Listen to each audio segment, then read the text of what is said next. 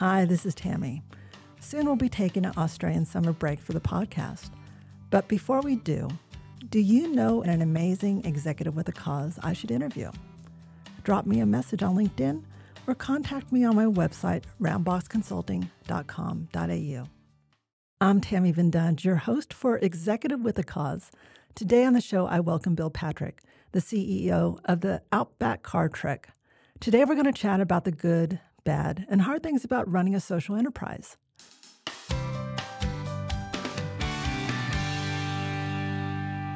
Bill, welcome to the show. Yeah, thanks, Tammy. Thanks for the opportunity to take part.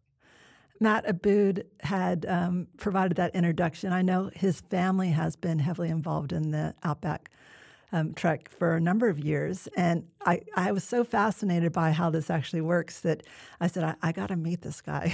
So I'm glad he provided the introduction.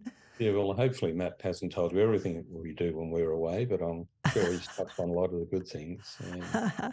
Well, we'll keep some secrets for those on the road as what stays on the trek, should stay on the trek. But hopefully we'll uncover a few of your insights in the show today. Yeah, good. For those people that are not familiar with the Outback car trek, can you please tell us more about it? Yeah, essentially the Outback car trek is a car rally for older model motor cars that are principally two-wheel drive cars that start and finish in a different location each year with the objective to get as far off the beaten track and the main roads and byways as possible and touch as many people in small communities as we can in the Outback over a 1 week period. And the organization is set up to actually raise funds for the Royal Flying Doctors, isn't it?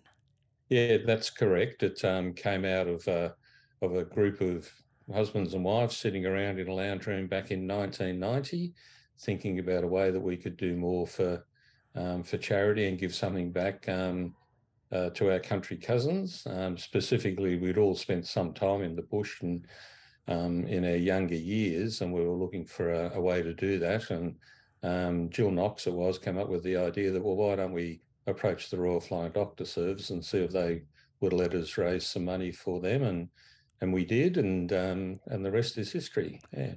I'm not sure that everyone in our audience is actually familiar with the Royal Flying Doctors. Would you mind sharing a little bit more about what you know about that charity? Yeah, I'll pass on what I can. For people in other geographies, Australia's approximately the same size as mainland of North America, but only with a population of 25 million people. So very, very sparsely populated. And the Royal Flying Doctor was founded in 1928 by the Reverend John Flynn, who brought the concept of providing aeromedical services to be able to transport people to medical care that simply wouldn't live if they had to wait for a horse and cart or a buggy or a train to come and get them and take them back to the nearest doctor. The RFDS now operates what we call is a 7.6 million square kilometre waiting room of quite a lot of empty space, and services that with a fleet of some 70 aeroplanes and staff of about 1,500 people operating through a number of bases throughout Australia. I don't think people understand how hard it is to get medical attention when you live out in these large farm areas or remote areas. That I know even with me moving to Australia nearly 2 decades ago now, when I learned that because properties are so far apart, of how they actually do addresses was based on how many kilometers away from a post office. Yeah. And so it's not, I guess, in everybody's mind how far away some of these properties are from each other and why the Royal Flying Doctors are so important to help them with medical needs. Yeah, like to put it in context maybe for some other people, if you had to duck next door to borrow a pint of milk, you'd have to have a fridge in your car because by the time you got home, the milk would be warm. It's not uncommon for neighbours to be 80 kilometres or 50 miles apart from house to house. Yeah, that's crazy. Well, let's talk about the Outback car trek a little bit more because you just said a couple of things that are quite interesting. One, you're going in the middle of Australia where there's a lot of dirt roads and difficult terrain. And you just said this is for two-wheel drive vehicles, but also older model vehicles. What's considered an older model vehicle? Well, 30 years old is the minimum time frame. And we've got some cars that have been built that come year after year after year that were built in the 1950s. Wow. So they're now 60-year-old, a couple of those cars. And predominantly, we get approximately 100 cars each year on the event. And I would say 70% of those cars were built in the 70s or earlier. So they're now 40-something years old. And I can only imagine there must be some significant logistical challenges of doing that because just thinking about how rough the roads might be, these are not four-wheel drive vehicles, they're older cars. How do you manage to get 100 cars from one point to the other?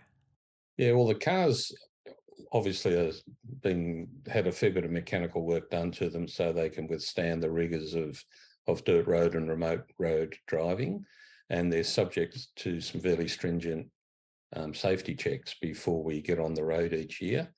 And we've learned over a very long number of years what mechanical aspects of the car may or may not fail, and to work on those mechanical aspects and get them strengthened. So there's an awful lot of preparation goes into making sure that that 1 week, over which we cover about 3,500 kilometres on average, 550 kilometres a day for 7 days. So we find that 51 weeks of preparation hopefully provides us with 1 week of trouble-free motoring, or reasonably trouble-free motoring. So, what attracts people to this particular event? Because obviously, this is a very long drive. You have to spend a lot of money on these cars just to get them ready. And I'm sure there's additional expenses on top of that. What kind of people are attracted to participating in this type of an event? Yeah, well, a couple of things. Firstly, for Australians, it's not really a very long drive. True that.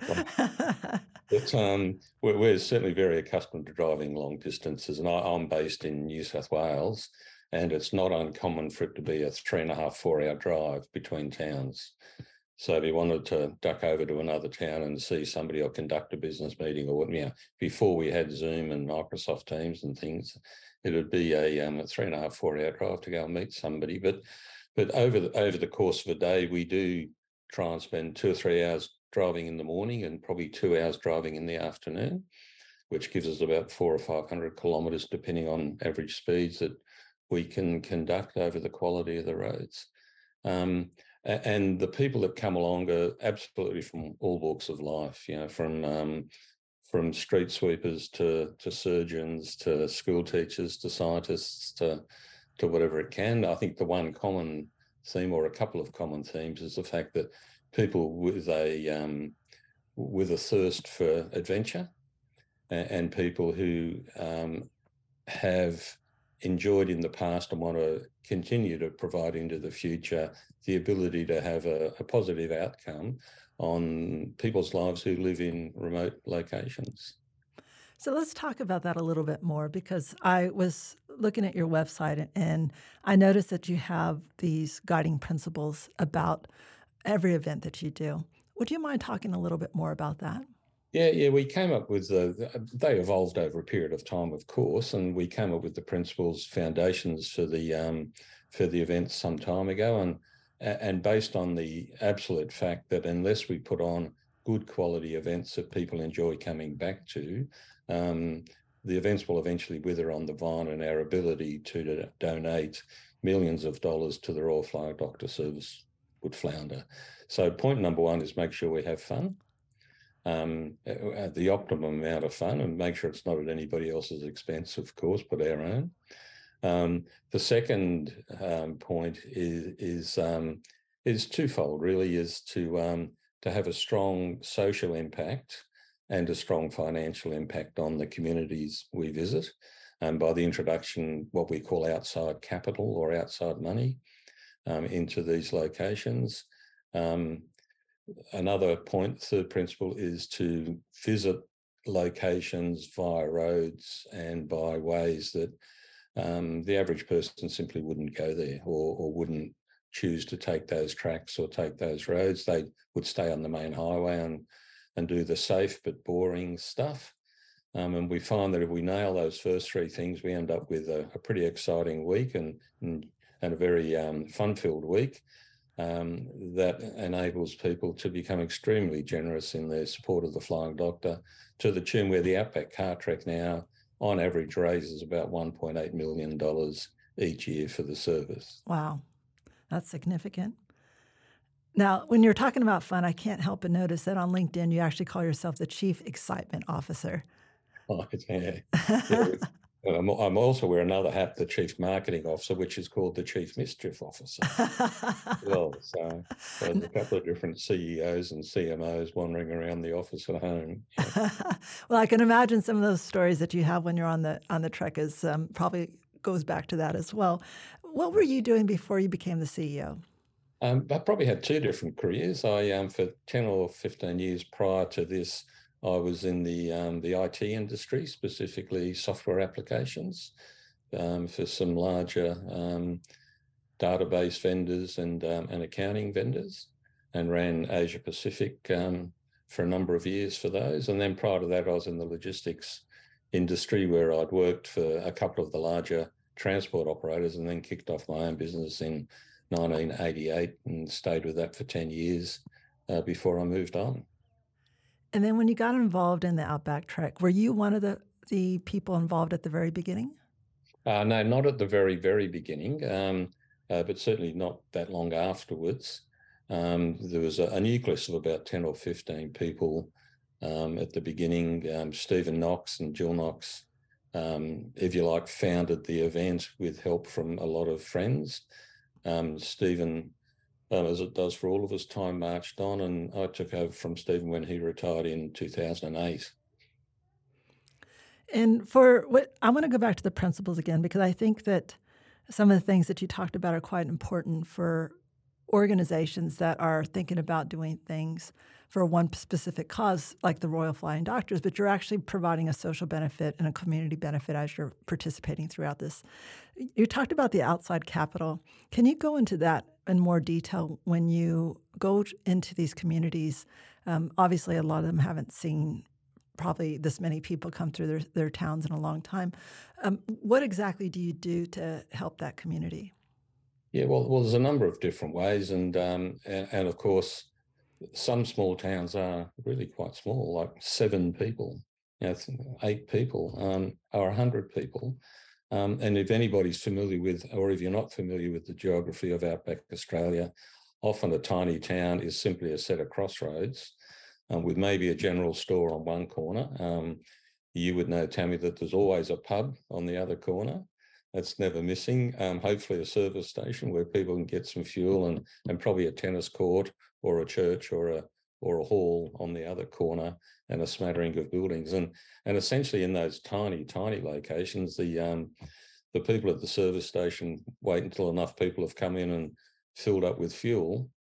So at lunchtime, they can afford to go over to the general store and buy the newspaper and maybe a soft drink or something. And when the guy in the general store sold enough newspapers and soft drinks, when he knocks off work that night, he's got enough money to slip over to the pub and have a beer on the way home.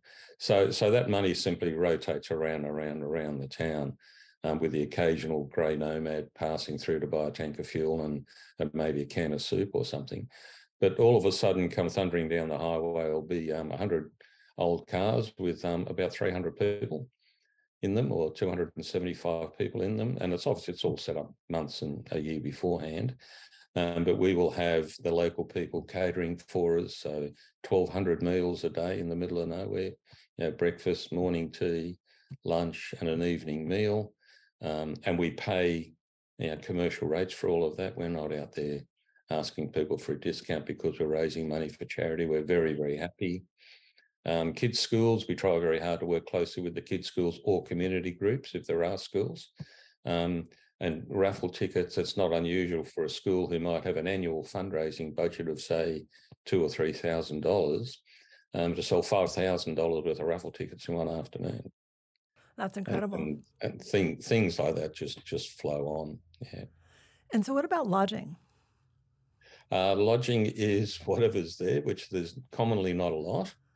So a good week in inverted commas for the Outback car trek is probably 2 or 3 nights spent in larger towns where there's lots of services. Mechanical services are obviously important with the older cars, and that leads to motels and things. And then 2 or 3 or 4 nights where we will simply camp and swag.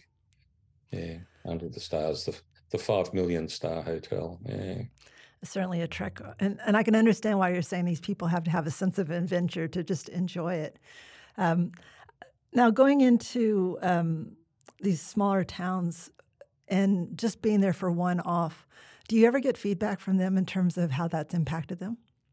Oh, for sure. There's lifelong friendships have been made by a great many people within the trek community and also with the towns and villages that we visit.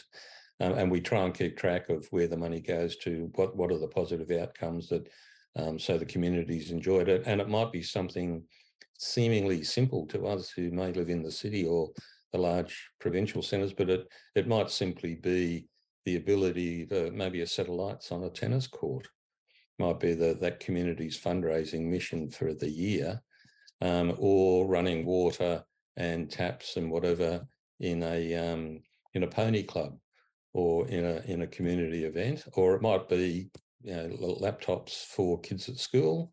It might be a shade cloth for part of the playground, or for the little kindergarten kids to relax under while Big Brother and Sister are maybe off to school or homeschooling or school of the air or whatever. There's a myriad of different ways that money has a positive impact. And I noticed over the years that you've actually added some additional events. So the Bright Smiles Ride and Drive 4x4 the Dock. Do you want to talk about those events as well?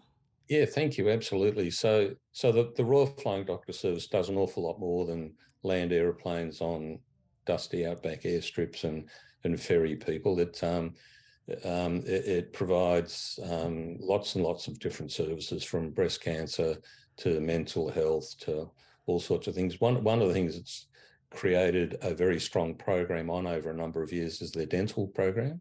So providing dental services to people in remote locations. It wasn't unusual, we found, 10, 15 years ago, for someone to travel 8 hours each way just to be able to visit a dentist. So as a result, it didn't happen. People ended up with poor oral hygiene, and there are a lot of ramifications of that, all the way down to blood diseases and different issues with various health aspects. So we started off, or the RFDS started off a dental health program, and now has around Australia a number of trucks that are fully kitted out with dental chairs, x-ray machines, hygienists and dentists and dental assistants that have a roster of visiting different areas.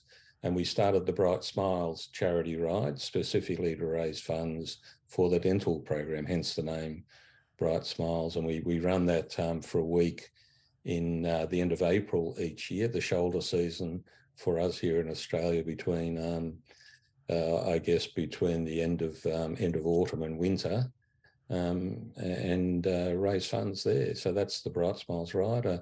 Another event we run is Drive for the Dock, or Drive 4x4 the Dock, recognising that whilst not everybody has a 30 or 40-year-old two-wheel drive car they want to take out into the bush, a lot of people do have four-wheel drives and all-wheel drives.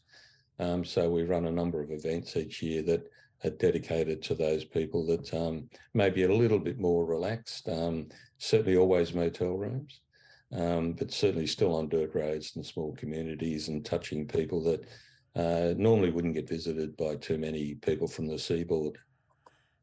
Okay, so you have 3 major events that you do every year. Let's talk logistically of some of the things you do operationally. You are the CEO. How many staff do you have working for the organization? Oh, there's three of us. There's me, myself, and I. That's the three. But I Okay. do get a lot of help from family, from daughters and my wife as well, to check my spelling and all those things. But essentially, it's a full-time role for myself, and over the period of a year, it's a bit lumpy. It's probably 6 or 8 months worth of work over a year. And do you have additional help during the actual event? Most certainly. So during the Outback Car Trek, which is the larger event, we run a team of volunteer officials who volunteer their time and their motor vehicles to work as directed on the event. And that's normally about 30 people, Okay. 28, 30, 32, depending on the year. And they do things from staff control points. So we found early in the piece that it was important to finish each day with the same number of people we started. So we do run control and checkpoints morning, noon, and night, and that's manpower intensive or person intensive, as well as we have a team of mechanics vehicles that follow the event. So there's normally 3 cars staffed by 6 people who may or may not be qualified mechanics, but they're certainly very good bush mechanics at getting all the little niggly things that can go wrong. One of our larger telcos here in Australia, Telstra, provide us with a vehicle that's staffed as a communications van or 4-wheel drive. So they've got satellite technology, um, and they also provide us with satellite phones for free for the officials.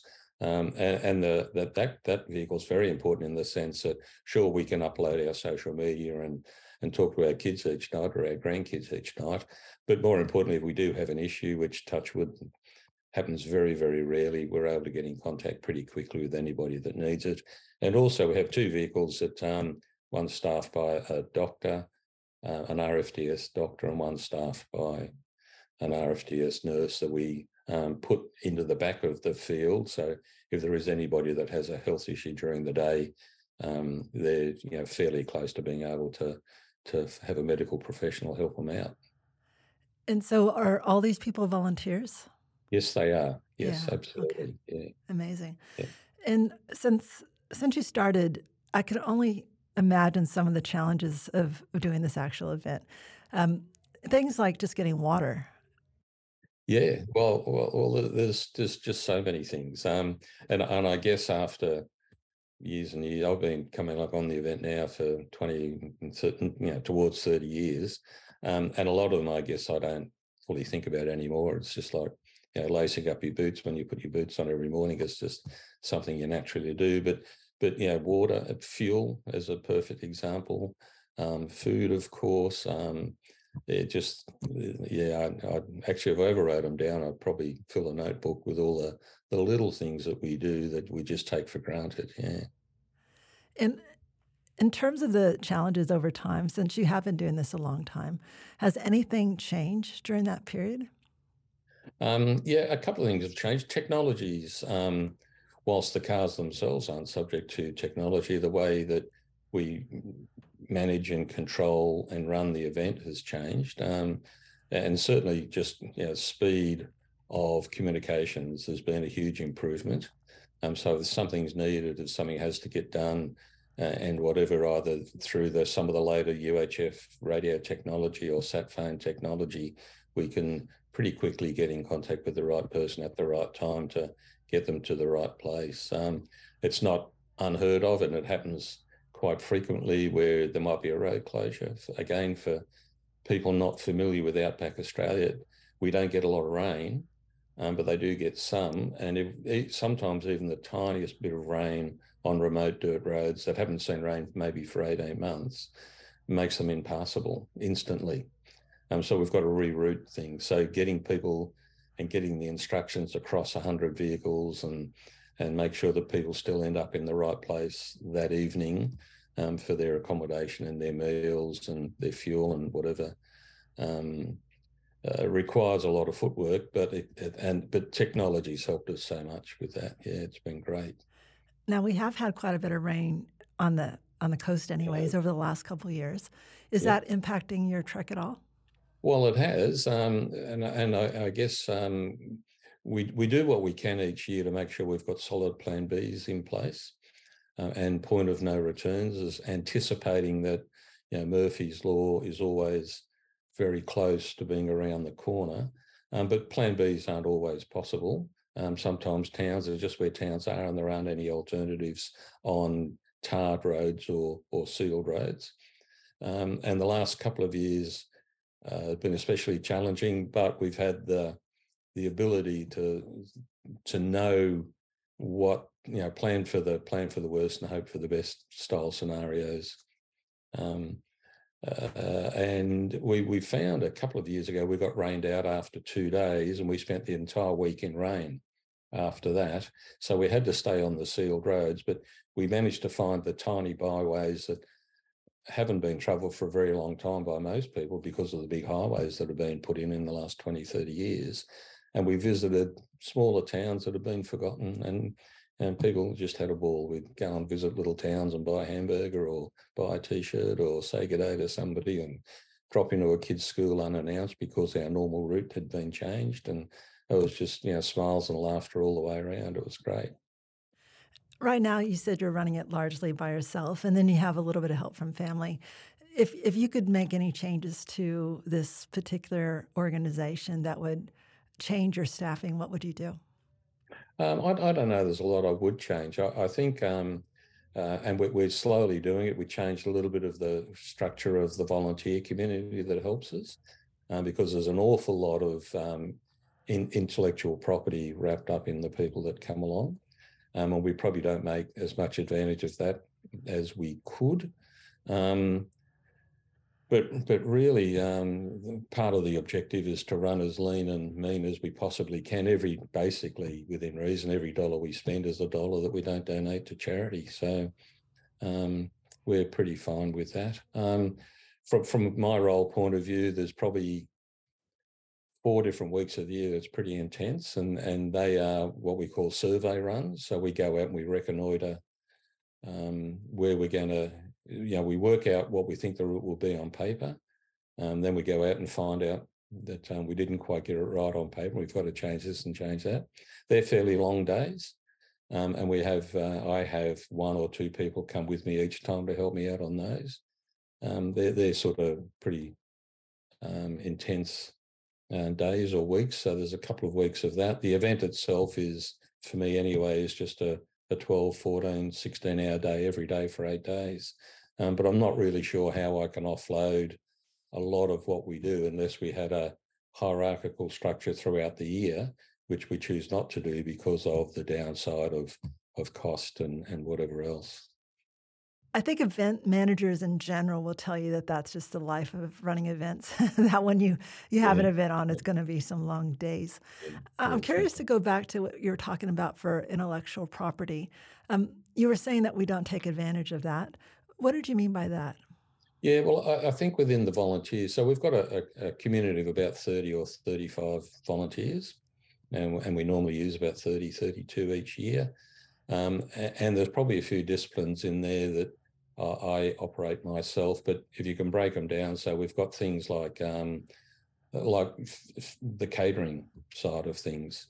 So a couple of years ago, Mike Brown, who comes with me now each year, and for the last 10 years, he's been generously donating weeks and weeks, if not months of his time each year to help me out on the road and on the event, has a background in food and beverage with major hotels. So Mike now takes over an awful lot of the responsibility for organising the food and beverage along the way, which frees me up quite a bit to focus on other things.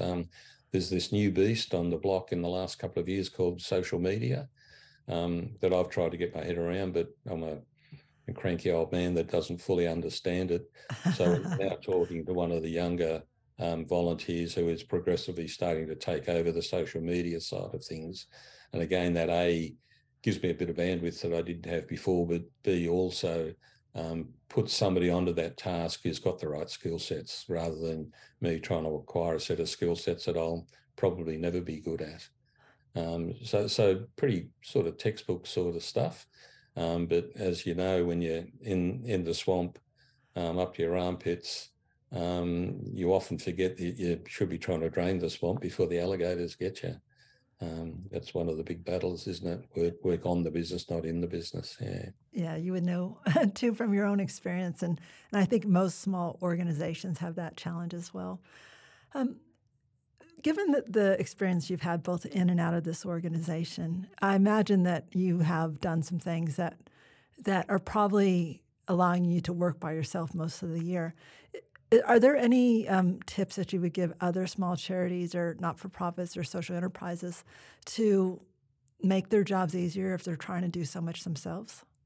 Yeah, well, I think one of the things is a good, strong network of people you can pick up the phone to and ask advice from, and a mentoring program, which I have not ever submitted myself to any sort of mentoring, I suppose, for 30 or 40 years, but I have very strongly now in the last 15 years.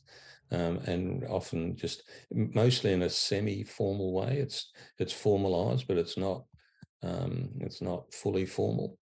There's that, and there's then just a good group of family and friends where, as I say, you can pick up the phone or go and grab a cup of coffee or just go out and let off a bit of steam every now and then when you're getting frustrated, maybe by your own inability or by other, what's important to me isn't always important to somebody else.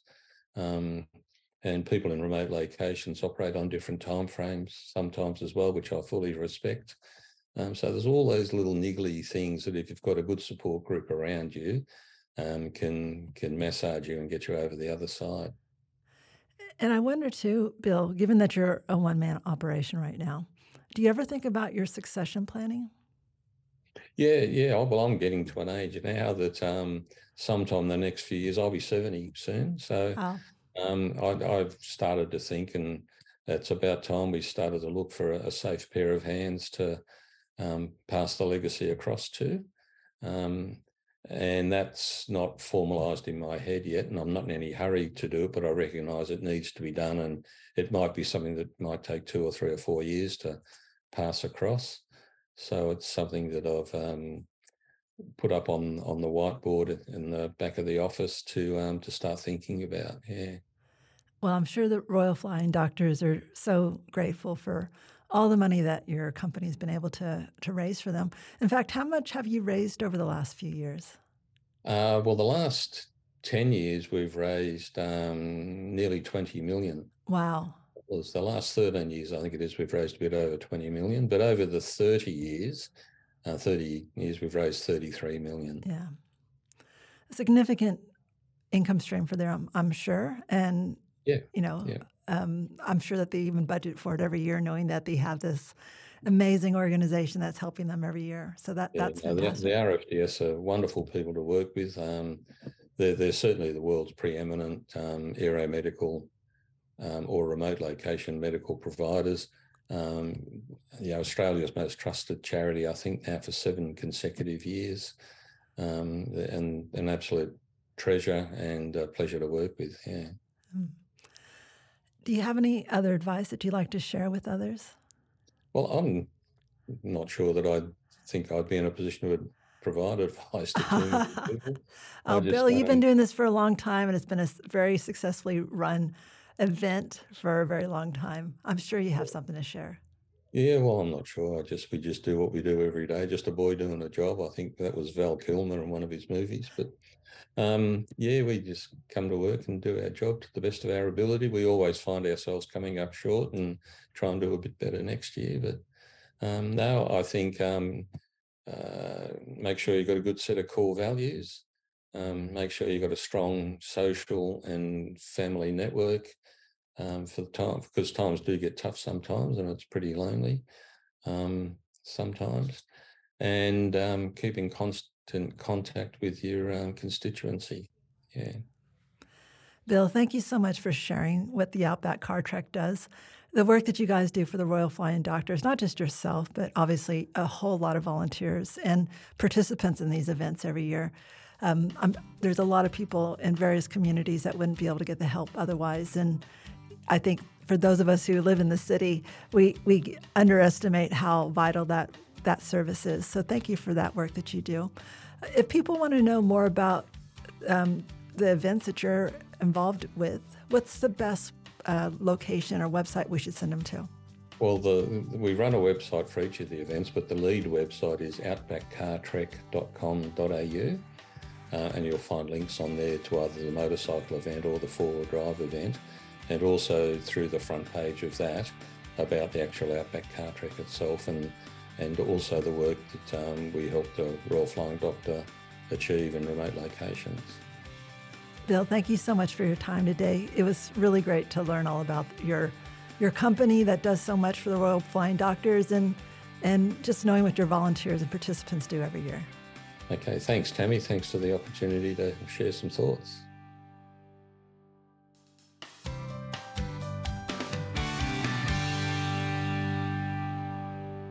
Hi, this is Tammy again. When I'm not doing podcast, I'm helping not-for-profits with IT decisions. The question for this week's IT in Plain English segment is, what is a no-code platform? A no-code, or sometimes called a low-code platform, is essentially a tool that allows non-technical people to create apps and forms without knowing how to write code. Traditionally, any software development required a programmer or engineer to create it using programming languages like Java or Python. Today, there's a whole group of no-code options for the average person using drag-and-drop fields, as well as the kind of formulas you might use in Excel. Popular tools include Bubble and AppyPie. Microsoft also has their own version called Power Apps. Now, it's important to know that these tools are not built to help you sell something on Apple or Google. Instead, they're really for internal uses like reducing process inefficiencies through automations. You could also use them to test ideas or prototypes. But just a bit of warning, despite their pro-claim, no-code claims, it's all relative. Using one of their tools is easy if you're a software engineer. However, if you're not, you may find these tools are not as easy to use as their marketing claims, depending on your own skills. So there you have it in plain English. If you have an IT question you want answered, feel free to connect with me on LinkedIn and send me a message. I just might answer it on the show. And if you like what you heard, please subscribe and leave me a review. To all of you executives with a cause, the world is definitely a better place because of you. Thank you for what you and your teams do every day.